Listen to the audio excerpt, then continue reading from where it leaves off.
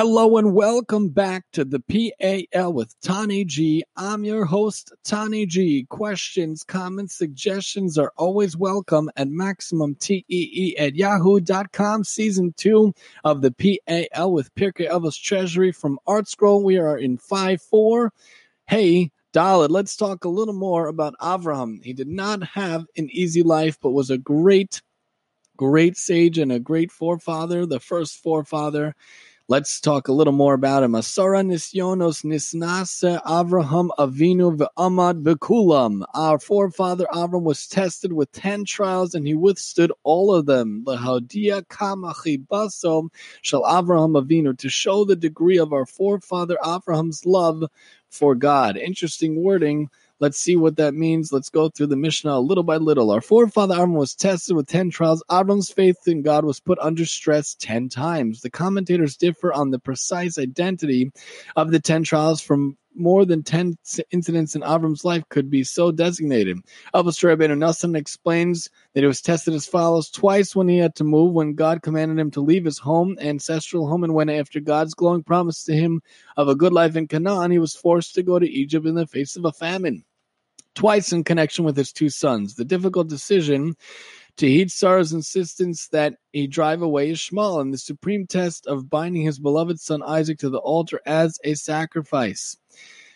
Twice in regard to his 2 wives, when Sarah was taken from him to Paro's palace, and when he was required to drive Hagar from his home. Other commentators include the banishment of Hagar with that of Ishmael as a single test. In place of the deleted item, they include among the list of the trials Sarah's objection to the palace of Avimelech, once on the occasion of his war with the kings, once at the covenant between the parts when he was told that his descendants would be enslaved and exiled for 400 years, once in Or Chazim when he was thrown into a fiery furnace by Nimrod, once at the covenant of the circumcision which was an unprecedented act as well as a dangerous undertaking at his advanced age. Other trials are cited by various commentators. According to Rashi, one of them is the fact that Avram had to hide underground for 13 years from Nimrod. Rambam includes Avram's decision to marry Hagar after concluding that Sarah would not bear his children. Rav Yonah lists among the 10 the difficult negotiations to purchase a burial site for Sarah, which was not an easy task, from Ephron, who said a lot but did a little, when really you're supposed to say a little and do a lot. Let's see what else we could see in the Mishnah. Let's go to the bottom. Committed exile. Milad de Avos adds the courage exhibited by parents who allow and their courage their children to commit their best years to intensive Torah study is also spiritual heritage from our forefather Avram. Such parents and their children emulate Avram by following God to an unknown destination where their livelihood would seem to be questionable. Such people are true descendants of the one who Avram called Avraham, my beloved, from Isaiah. And let's see, he withstood all of them. Since God knows what a person will and will not do, and he knows a person's capabilities, what is the purpose of a trial? Further, the sages teach that a person is never tested beyond his capabilities, which implies that a divine test is inflicted only upon people whose greatness is already proven. Clearly, then, God inflicts trials for a purpose that goes far beyond one's apparent abilities. Let's move over to show the degree of our forefathers Avram's love for God.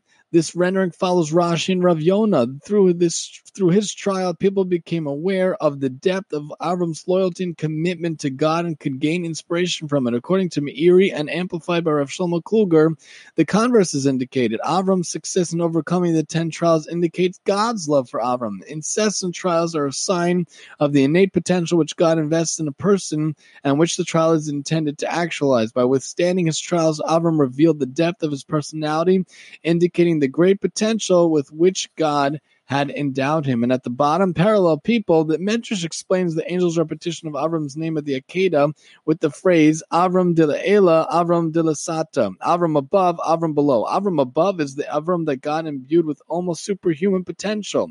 Avram below is the fully developed person he became when he actualized all that potential by overcoming the 10 trials. At the 10th and final trial, the last bit of potential imbued in the Avram of above was realized and became synonymous with the flesh and blood Avram below. Thus, the 10 trials manifested the greatness of God's love for Avram, for through them it became clear to what extent God had endowed him, by Rav Gedalia Shor.